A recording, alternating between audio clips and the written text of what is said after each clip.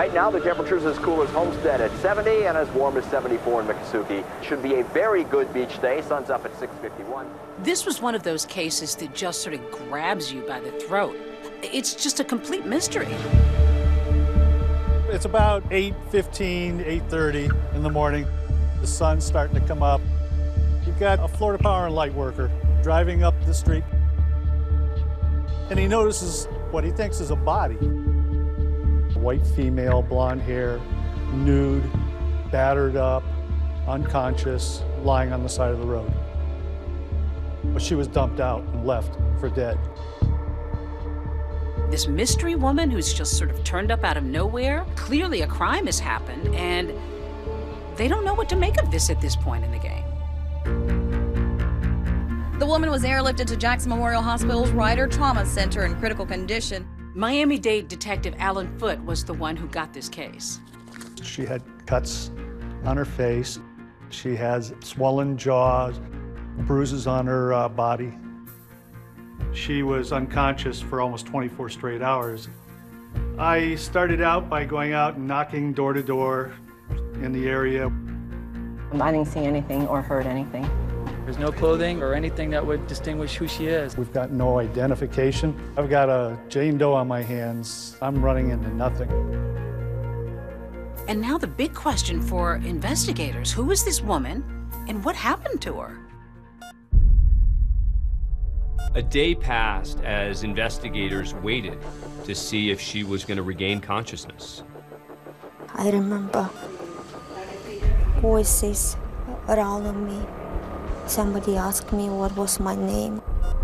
I had a lot of pain. I was in pain. Very painful. At first, it's almost impossible for her to speak, but she can write. When she came to, I get a phone call telling me that she's written some things down on a piece of paper. Her name is Ina Butnitska. She's Ukrainian. She wasn't particularly adept with English. Ina had been working for a cruise ship line. I wanted to have an occupation in my life.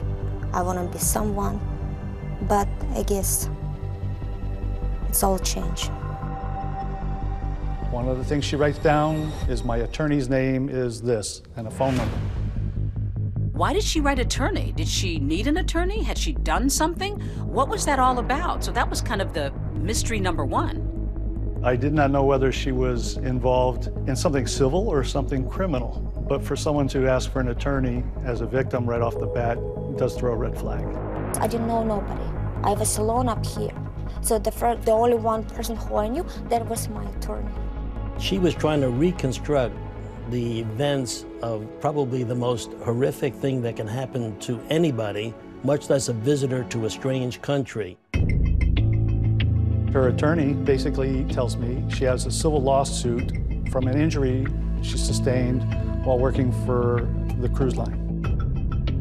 My finger was cut and I was signed off of the ship for the medical treatment. She was recovering from this injury, and the cruise ship line had put her up in the hotel where she was just biding her time until the wound healed. The first break Detective Foote has in this case is that the hotel where she is staying has a rather sophisticated, extensive surveillance camera system. We have 16 cameras covering the whole perimeter of the hotel, including parking lot, the entrance, the exits, the lobby, the restaurant, the lobby bar, the front desk, the back exits. Those cameras have a motion sensor detector, and then we have 2 security guards at night and on duty, so we can see, anybody or anything that happens in the perimeter of the hotel. So Detective Foote starts to look at the cameras. Now, where's the guard shack? Up here? It's here, in this side. Frame by frame, to see if he can capture his victim and also anybody else that might have interacted with her inside the hotel. There's no video cameras in the hallways. So they don't do that for privacy of your guests. There's no video cam in the elevator. So all you have to rely on is the exterior and the interior lobby. In the hospital, slowly, Ina is beginning to fill in a few blanks about what happened to her on the night of the attack. I I left in the hotel. I went outside with my friend for dinner. I had fun. We stayed there a while, had some drinks. We were able to place her coming back to the hotel at approximately 11:30 midnight. There's no mistaking her. The security cameras catch her leaving again at 3:33 a.m. in a red jacket, and then returning at 3:40. Did that strike you as odd that she's going and coming in the middle of the night? I mean, she could explain that. I went to the gas station to buy a phone card. Very close with my mother. I used to call her very often back in Ukraine. I love her and I miss her. She misses me. After running her errands, Ina returns to the hotel lobby at about 3:41 a.m. and she's never seen by those cameras again. It's the last we see of her. So that's how we believe she was attacked in the hotel. The only chance that you have of sorting out what happened to her is when she starts talking. The memory was not clear because I was in pain, in too much pain. My head was not working, absolutely. I was in shock. I couldn't stand up and I could not walk. It was very cold, if I remember. It was like very, very cold and dark and cold. The fragments of memory that she had didn't add up in any significant way. The biggest mystery, of course, is how did she get out of the hotel? Do you come up with any theories? I was looking for anything. I'm looking in her room over the balcony. I'm looking in the bushes to see if a body was thrown over and there was a body imprint, or maybe she was lowered by rope. But all of the possible explanations didn't check out.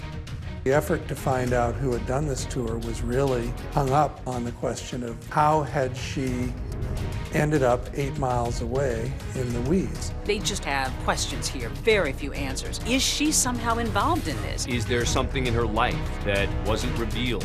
Somebody she knows? Is it somehow tied to the hotel?